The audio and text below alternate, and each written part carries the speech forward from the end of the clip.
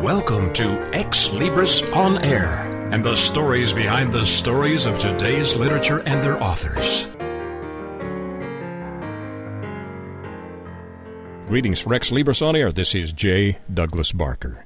The book title is Extraordinary Happenings on the Edge of Lunacy. And joining me from Alaska in the United States of America is author Mr. Frankie Princeton. Welcome, sir, to the program.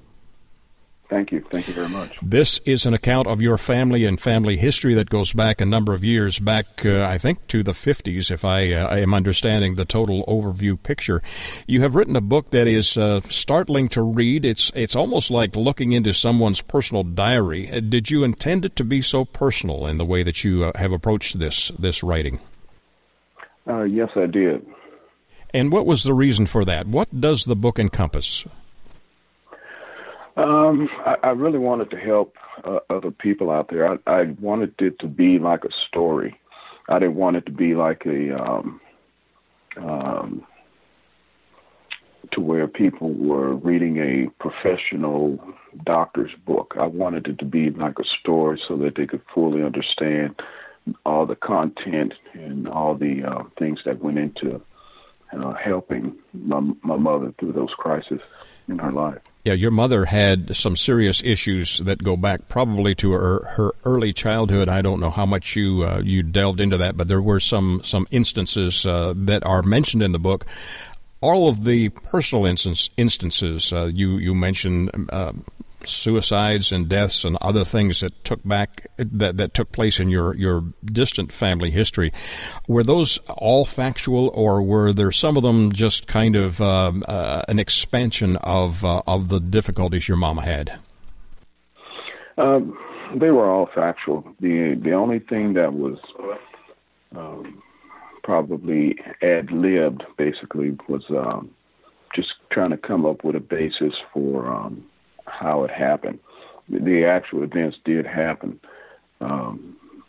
With my mother's brother, we weren't sure. Right. But I wanted to add that in because she talked about her brother quite often, and it seemed like she only talked to me about her brother. You had other siblings. How many siblings in the family? 4. 4 siblings, and you total of 5. Total of five siblings. Yes. You have some very difficult scenes in your account of your family life and your mom's in specific. You have written this book ideally to introduce and share the journey of someone who has mental illness. Is that a good way to describe your book? Yes, it is. And you mentioned and used the term on the edge of lunacy. You have also outlined, which I thought was very helpful as a reader, drug introduction to your family. When I say drug introduction, it's prescription meds that were part of the family history. Those were a contributing factor to some of the problems your family encountered. Is that also a correct observation? I believe so, because there wasn't a clear understanding of my mom's condition. Even as years passed, she was constantly changing different types of medications, and I think that kind of hindered her health as well. She also had some injuries in life, and meds were prescribed at that point. Do you feel those also led to maybe dependency and other issues that contributed to the mental health of your mom? Absolutely. And what would you suggest to someone who is listening or will read your book? What is the message that you want to get to them? That mental illness is nothing to be afraid of, whether it's a family member or a friend, or even someone that you might, know or see on the street. It scares a lot of people, because of the unknowns. And you see someone acting in a certain behavior, it kind of makes you stand back and kind of makes you afraid to want to help them. And you should use caution. There's no doubt about it. But these people do need help. And being afraid and not wanting to help, I think, is the bad thing, because my mom, I don't think she was fully understood and I don't. And part of it is her fault. Well, I wouldn't say her fault, but it was part of her deficiency. She wasn't able to convey what she really was going through in her mind. You know, even in her later years, the things that she was doing, they seemed normal to her. They were very abnormal to me and my siblings and the rest of the family. But I want people to not be afraid. You know, even in church members would be afraid of my mother. And that kind of took me back and made me not upset, but wonder why they would feel that way. You know, she seemed normal to me. Yes. Even though she had a mental illness, it seemed normal to me because I'd always helped her as much as I possibly could. But other people seemed like they didn't want to try to understand. There were times, though, your mom appeared to be just like any other individual in the public marketplace. It was really behind closed doors that most of this came out. Is that also accurate? Yeah, that's pretty accurate. You know, as long as she took her medication. You know, my dad explained that to me at a very young age. He told me that the doctors told her if she took medicine, she would be fine for the rest of her life. She would have to take medicine for the rest of her life. And it made her normal. But, you know, as the body gets older and the mind gets older and, you know, the body changes, you know, I think the medication has to change. And I don't think the doctors helped her in that regard to making sure that as she got older, the medication kept up with her body changes. Yeah, there were a lot of medications that were thrown out and still happen today. I have a brother-in-law who's a dependent that lives with me, and you know, my wife, who is very diligent about looking at the outcome, the results, the other things that happen from taking meds, is very cautious about things that she takes into her body, and probably has saved him from serious illness in other regards. The general consensus, though, back in the 60s and 70s and even today, is that doctors know everything, and this is not accurate, is it? It's not accurate. You know, they take an educated guess. You know, from my experience, I'm not a doctor. I don't know all the doctor lingo and everything that they do. But one thing I do know is that I experienced that. And I experienced my mom's condition for over 40 years. And there's a lot of things I do know that helped her more than the medication and more than what the doctors had to do. And I did whatever it took to try to help her as much as I could. And, you know, having these different kind of medications out there and you mix them, you know, something's bound to go wrong, bound to mess up something neurologically. Absolutely. I can attest to that in my own family. My mother, who had some back surgery, you know, several years before her death, was put on opioids and had opioid dependent. You could not rationalize with her and let her know that this was harming her body. She did live, fortunately, to 91 years of age, but the quality of life was diminished immensely because of her dependency.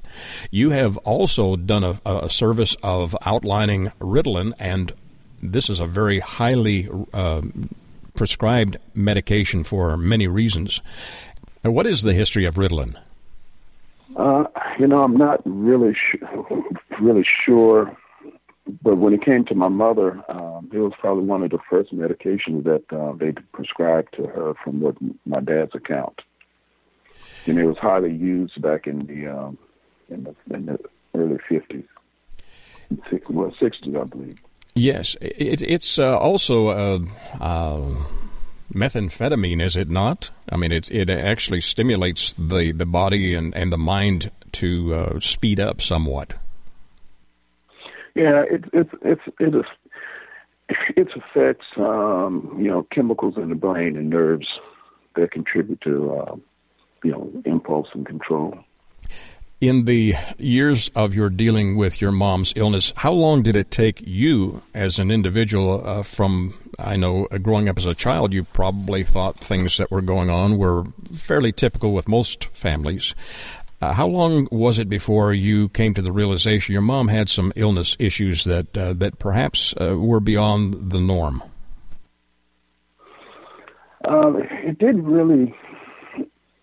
I didn't really recognize that there was a serious issue until in my, I think, teenage years.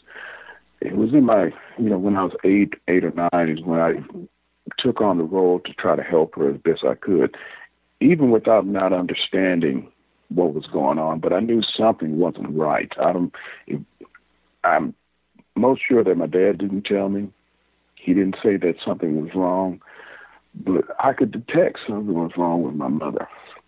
And I took on that role to try to help her as much as I could. Now, in my mid-teens was when I really started to wonder what was wrong, what happened, and how did it happen. And it was quite. I was quite taken back because none of the family, my mom's family, found the strength to tell us what happened to her. We had to kind of find out on our own. Siblings had to find out on our own what happened. What started this whole thing that got her so messed up in her mind? Your story takes place all over, but throughout the United States. Your family moved several times. You are currently in Alaska, but your family story deals with the South, Louisiana, and other places, California. Louisiana specifically. What is there in your story that you think will maybe grab the attention of the reader the most? Is there one incident that really stood out in your mind? And then as a follow-up to that, how did you remember the details of what took place in your family? The answer to your first question is, there are just a number of things in the book I think would grab people's attention to make them, put them in awe of how stuff like this could happen, especially at me at a young age. We didn't get any help. I don't recall ever being asked if we needed some help. And I think it's important. This is one of the reasons why I wrote the book, because I think it's very important that families that deal with it, you got to get the children, you got to get the family members some help. They got to be able to sort through it. You can't do it on your own. The only thing that helped us was that we had other siblings that we could talk about it. But it wasn't enough that we just talked about it. We needed someone else. We didn't know that we needed someone else. Wish that would have happened. And there are a number of community service organizations that now can help that perhaps weren't available back when you were growing up. Yeah, there's a lot of stuff that you have now where people can get help.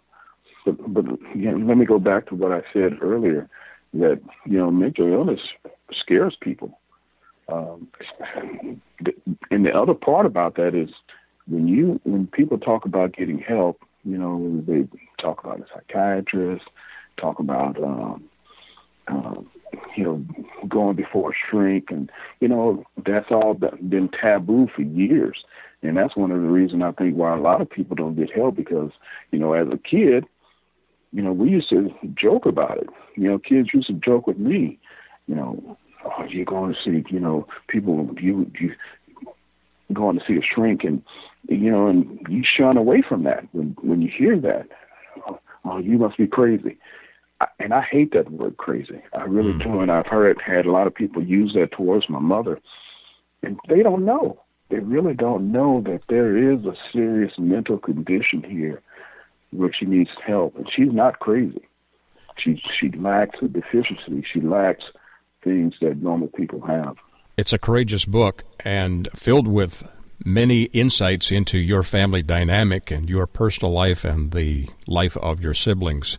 It covers about 50 years, I'm guessing, of time in your family with many incidences outlined. It's 157 pages, and it's a fascinating read. Again, your desire is to help people who might be facing similar instances as are outlined in your book.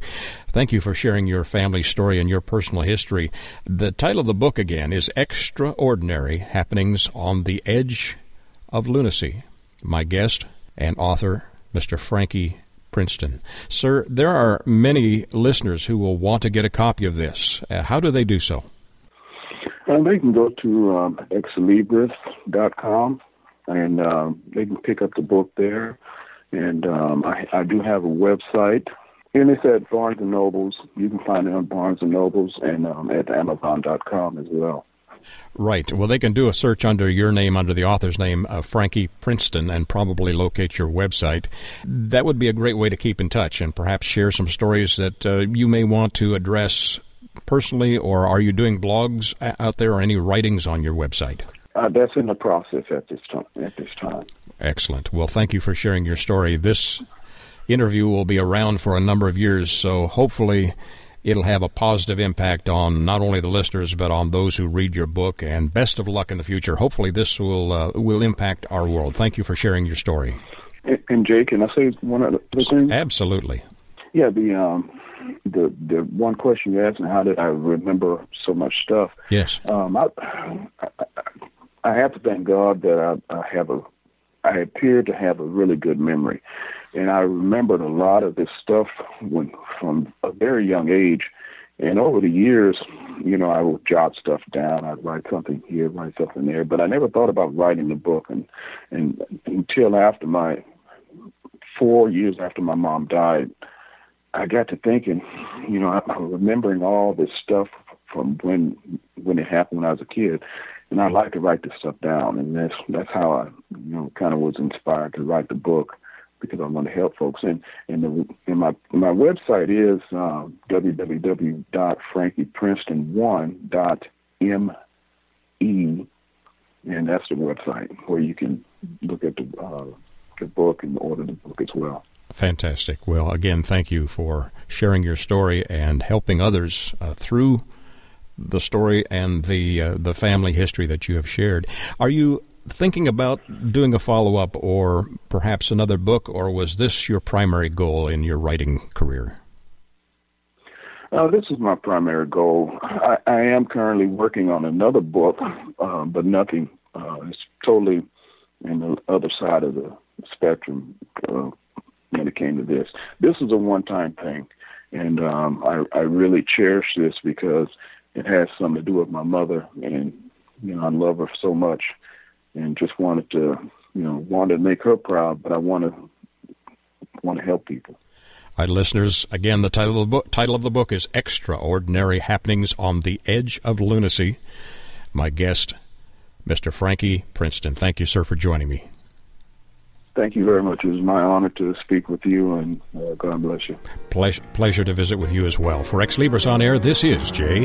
Douglas Parker. Ex Libris returns after these short messages.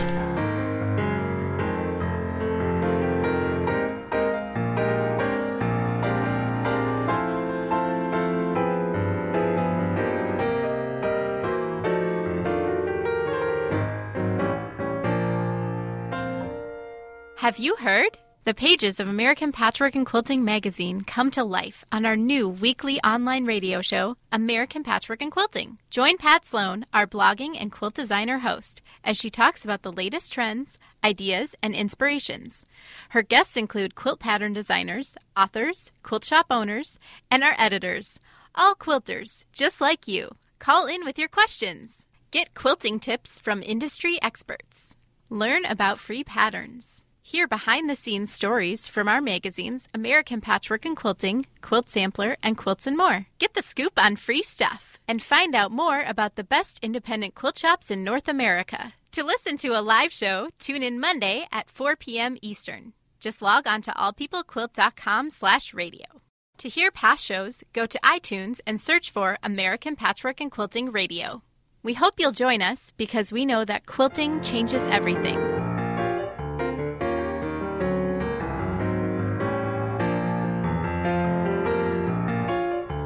Welcome back to Ex Libris.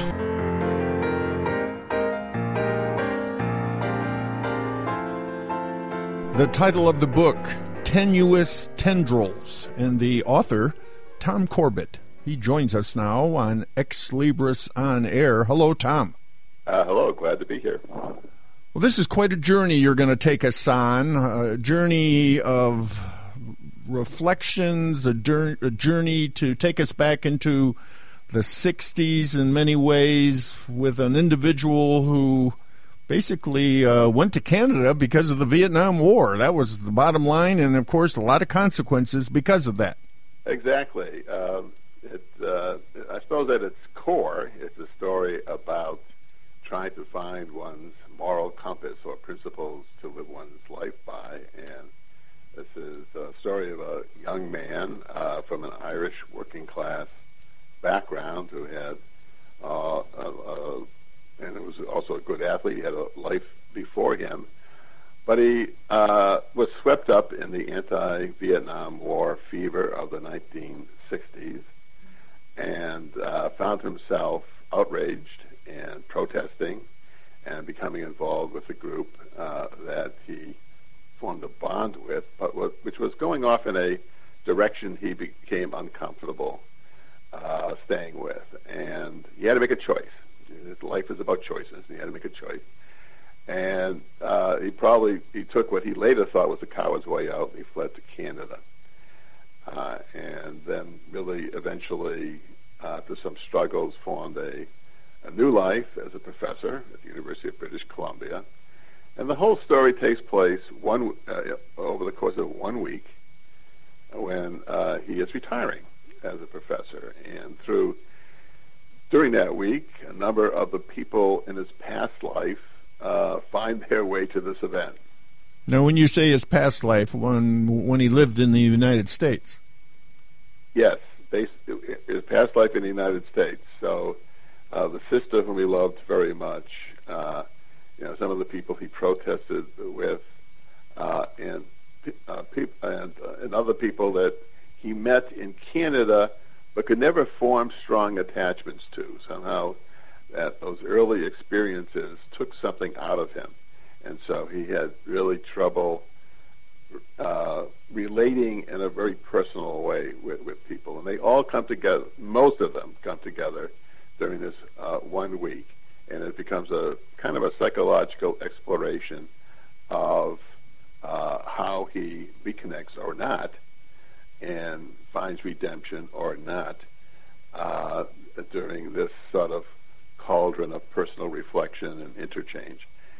And so, in a way, it's part love story, but it's part a philosophical treatise, and it's part of a history lesson.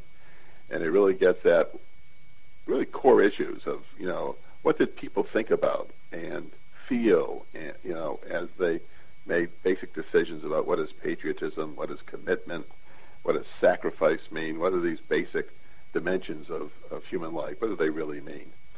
And so a lot is packed into that 1 week.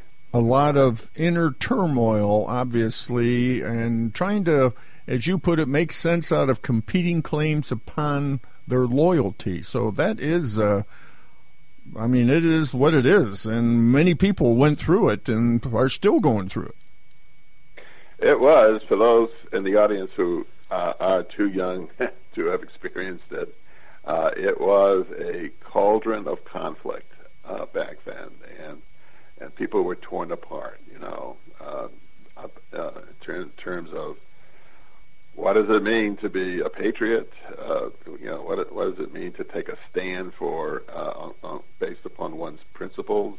How do you figure things out? And that's what a lot of the characters do, is sorting out were they right or wrong? Did they take the correct stand or not? And how do you know whether when you make these decisions with an unformed mind when you're in your early 20s in college years?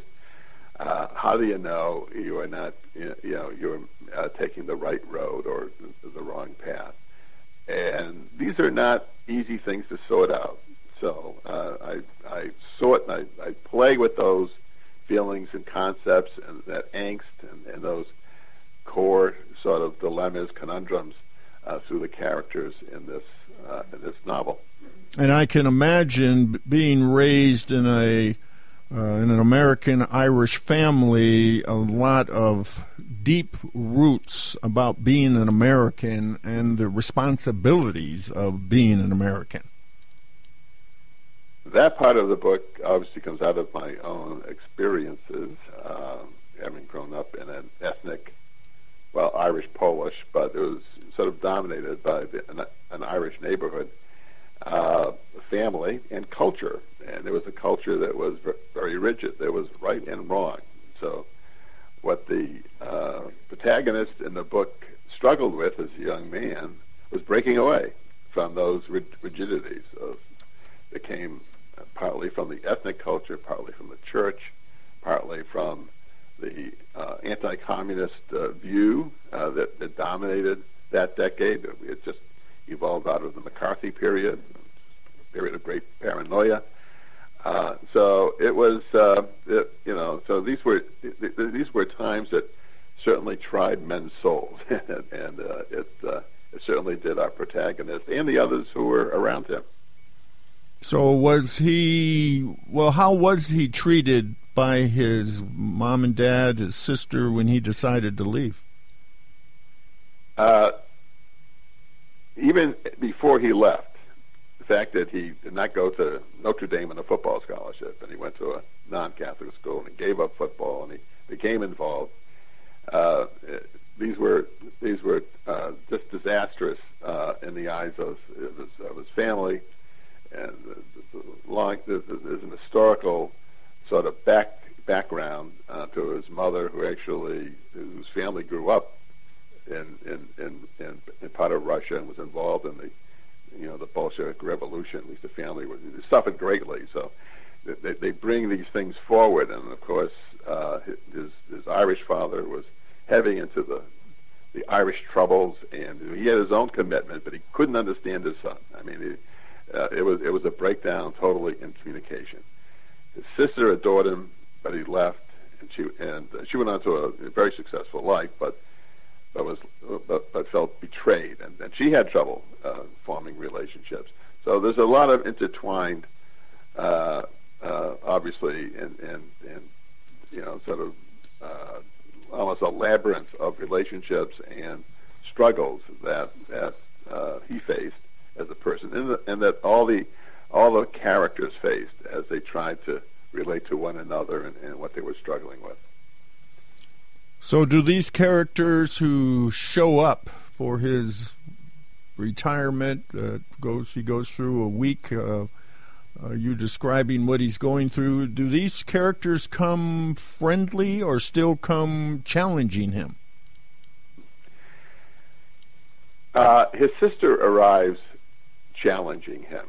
And that's, if there's a love story aspect to this, although there are some conventional love themes in the book.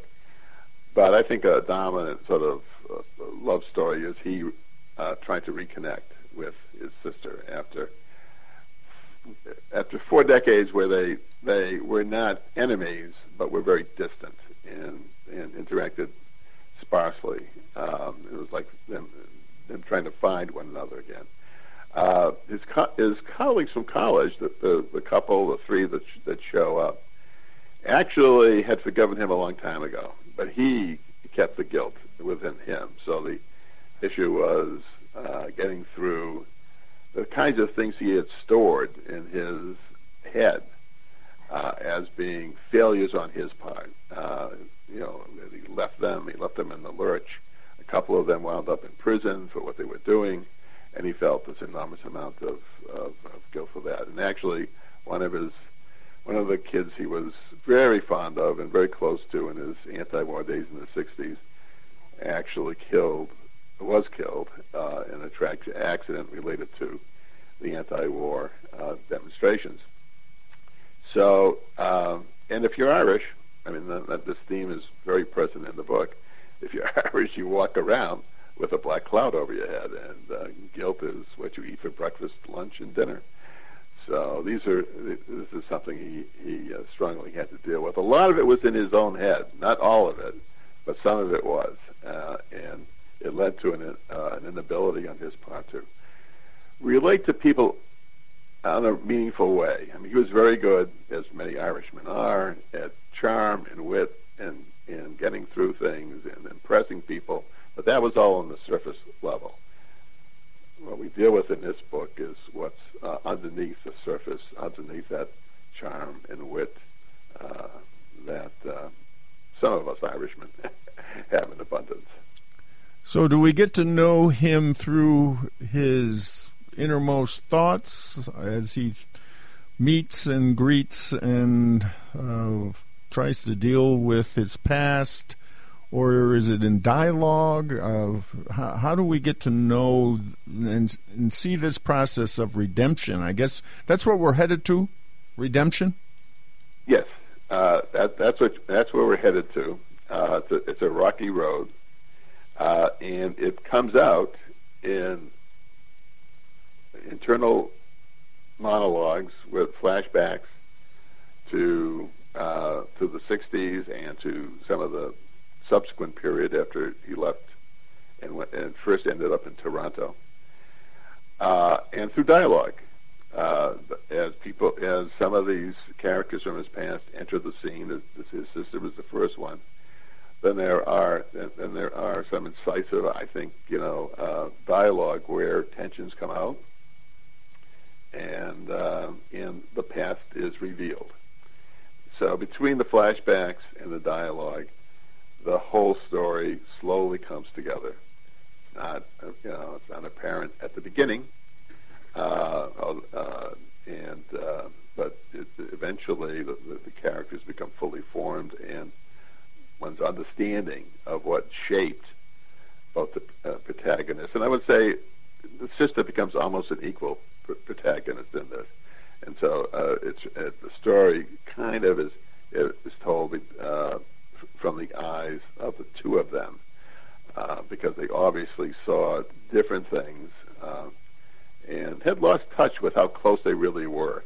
It took them a while, even in this 1 week, to rediscover that close connection that they had when they were just children.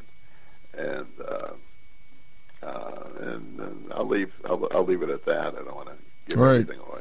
Well, this is very different from what you've mostly done all your life, and you've written a lot, and you've been involved with welfare reform legislation, even helped to develop that with President Clinton. So this is quite a change for you.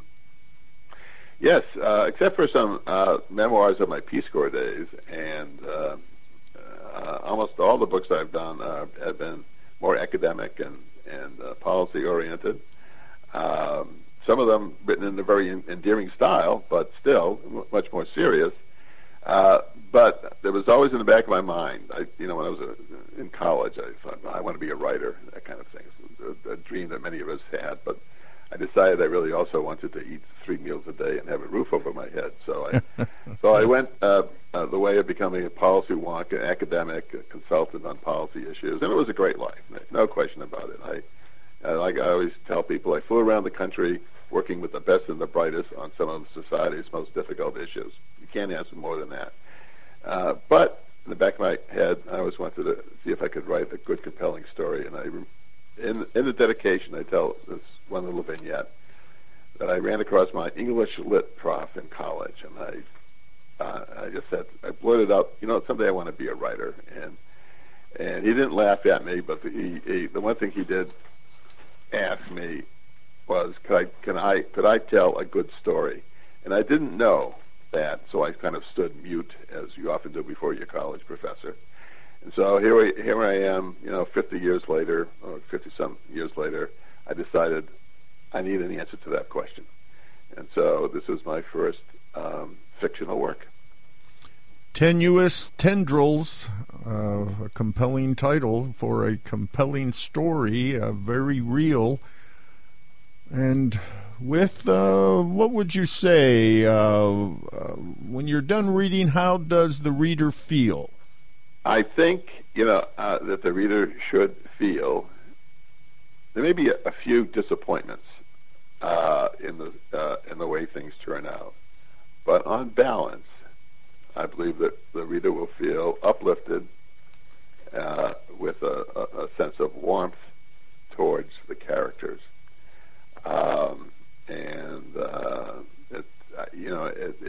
It's interesting when you're writing fiction.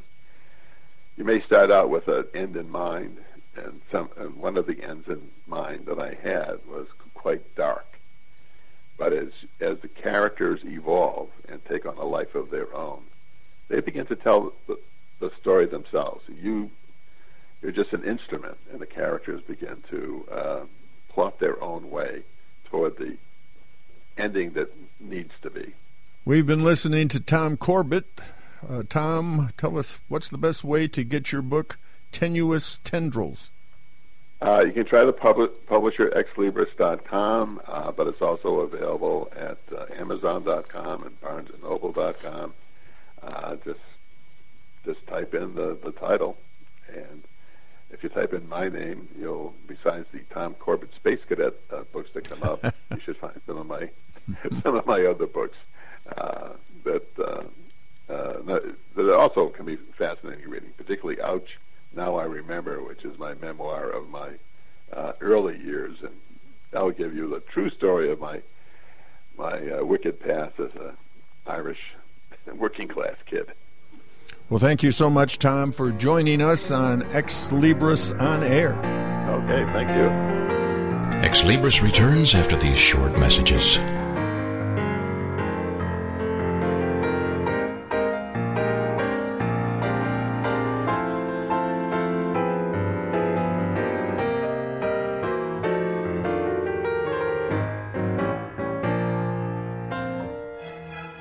Only once every few years does a show come along that makes you think, makes you care, makes you believe the impossible. A show featuring only the best in writing, acting, and directing. Until that show comes along, we suggest Paranoia Texas. Thrill to the adventures of 6 superpowered nerds on a never-ending quest to take over the world and to complete their collection of She-Hulk comics. Paranoia Texas, Monday nights at 8 p.m. Central on AstronetRadio.com.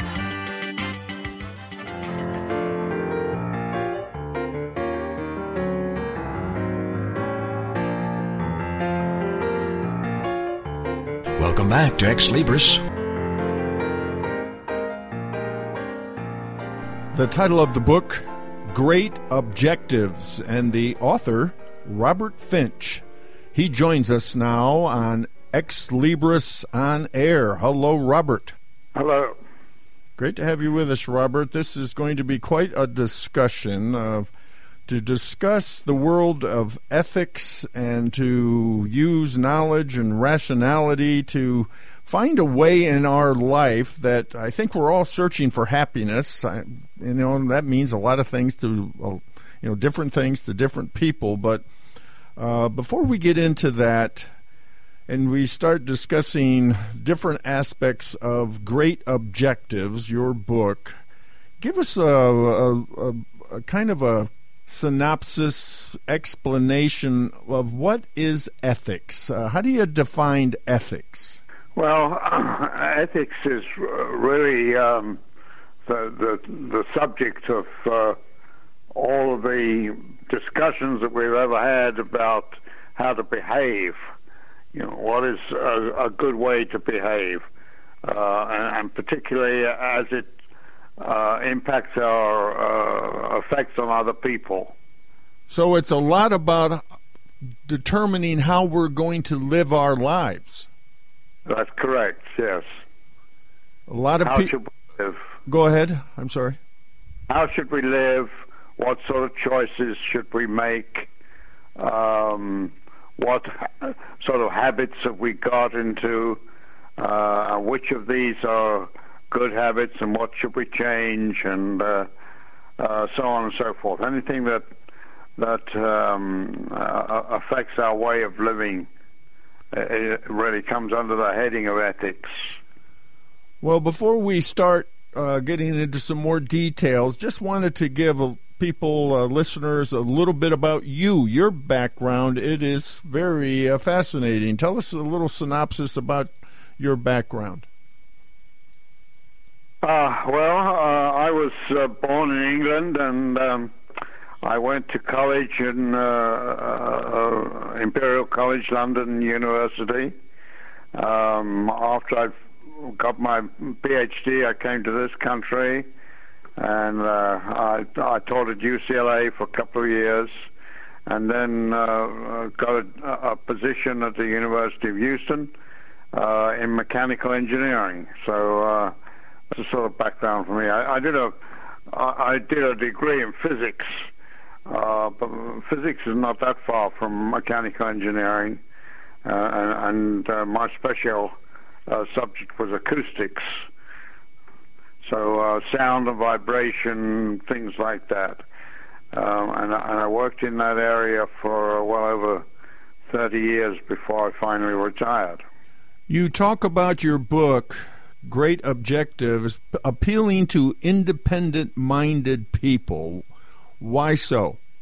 Well, there are a lot of people nowadays who, if they have to fill in a survey, and the survey asks what is your religious attachment, then there are a lot of people who nowadays answer none, meaning N-O-N-E, that they have no particular religious affiliation. And these are the people that I'm particularly interested in addressing. You see, if you don't have any religious affiliation, where does your ethical thinking come from? So we're talking about, for lack of a better word for me to share here, is we're talking about values in a person. Is that what ethics are all part of or based on? Yes, your values are probably the first stepping stone in the search for ethical behavior. There are certain sorts of behavior that we reckon on as being ethical values, and such things as truth and rationalism and objective knowledge, science, civilization, beauty, and things like this are all values that we have come to appreciate over the course of our human history. And so all of those things are most people would say that their values, their behavior is based on values like that. And often people find those in religion. People grow up in some kind of religious environment. Of course, all different ways to do that, and yet there are some who don't have much of a religious background, but still have some important values that guide their lives. This is true, and as I'm saying, there are now more and more people that come into that category. You see, it's something like I think the latest poll is something like 23% of the population say they have no religious affiliation. They have none when it comes to that. And so where do those people get their values from, their ethics? That's the subject of this book. And what I'm saying here is that one of the ways we can specify our ethics is through the objectives that we have. What is it we want to accomplish in life? And these are what are called the great objectives.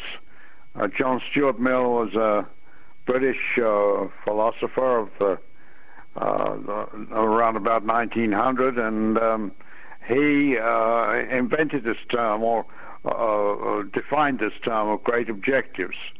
And so he pointed out that a lot of people have got such objectives in mind as wealth or power or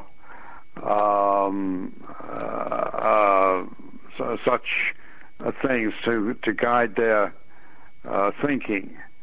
So one a very common adage is health, wealth, and happiness, or health, wealth, and wisdom. We like to pick on three words to specify our aims in life, and a lot of people do that. So Those are things that would be called great objectives by John Stuart Mill. And those are the things that we have to talk about. Everyone is searching for happiness. It's some people, people go down different roads to find that. And as you've just pointed out, power, fame, money, or being healthy, wealthy, and wise. And of course, this discussion goes all the way back to Aristotle, maybe before. Oh, yeah. Yeah, Aristotle was one of the first people to really elucidate the aim of happiness in life, and he proclaimed that was the goal of life. But the problem with it is that you can't just be happy. You can't just say, okay, I want to be happy, and start being happy. It doesn't work out like that. You have to have a way of living. You've got to have all sorts of habits and behaviors that you've acquired over the years, and if that's a good set of things, then you'll be happy. On the other hand, you may have problems. I mean, there was a time, for instance, when people were keeping slaves in even in this country, and that doesn't really. It's not conducive to happiness, for example. So we changed that. It's certainly conducive to wealth, probably, but that doesn't necessarily, as we know, just because you have lots of money doesn't mean you're happy. Yeah, that's right. It might have led to wealth for the slave owners, but of course for the people they subjugated, it was poverty. So we had to find a better way of doing things than that, and we've been working on that, I think, for a while. As I'm looking at your table of contents for your book, of course, a lot of thought-provoking titles here. In today's world, so we need to find our way, as you pointed out. We need to find this rational approach to living, and everyone has to come up with their own plan for living, which to reach this sometimes elusive goal of happiness. Sometimes people really don't know what it means to be happy, right? I think that's true.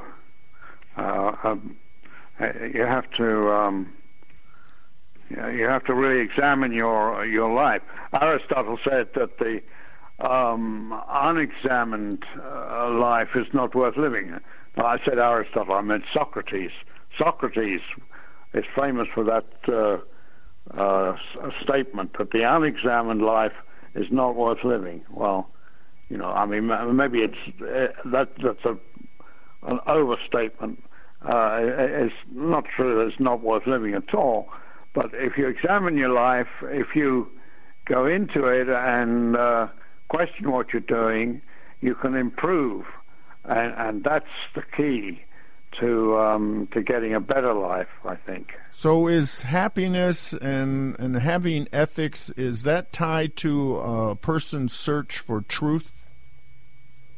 Oh, definitely, yeah. I think truth is probably one of the first values that we should be looking at. If something's untrue, then proceeding on the basis of assuming that it's true when it isn't true, that's for certain to going to lead to trouble eventually. And in your book, a number of your titles of the different sections deal with this word humanism and the humanist culture. And humanism, is that what we're going through right now, and is that helpful, or does that hinder man's search for happiness? Well, it's a name for the approach that we take. What are you going to call somebody who adopts a philosophy of having values and examining his or her life periodically to try to improve? then we have to make judgments as human beings, and it's our human input into these things where the word humanism comes from, and it started probably back in the time of the Enlightenment. We think many of the founding fathers of the United States were on their way to being humanists. Many of them call themselves deists. They couldn't believe that God dictated the minutiae of our living. So they really relied on human judgments. And then in the 1900s, the word humanism became more common. And now, as I say, there are more and more people that are looking at things in that direction. So it's a growing number of people who are looking to human judgments from psychology and sociology and studies of economics and government and so on that are making humanist determinations.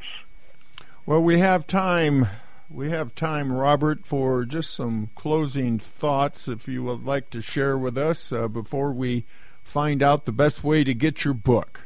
Well, I think that it's the use of truth and willingness to learn and the willingness to change if necessary to our way of living that will make us better human beings and can lead us into the future. I like what you said, the willingness to change. Sometimes folks really struggle with that. Yeah. Yes. So what is the best way to get your book, Great Objectives?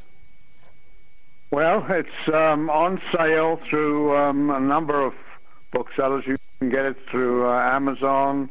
Barnes & Noble can get you one, or there are some other booksellers that are around that will be able to get your copy if you want one.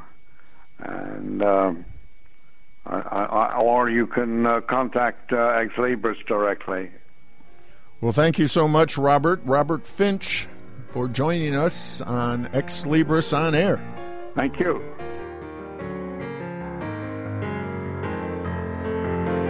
Join Steve Jorgensen next week at the same time as he explores the passion and the inspiration behind the works of today's authors.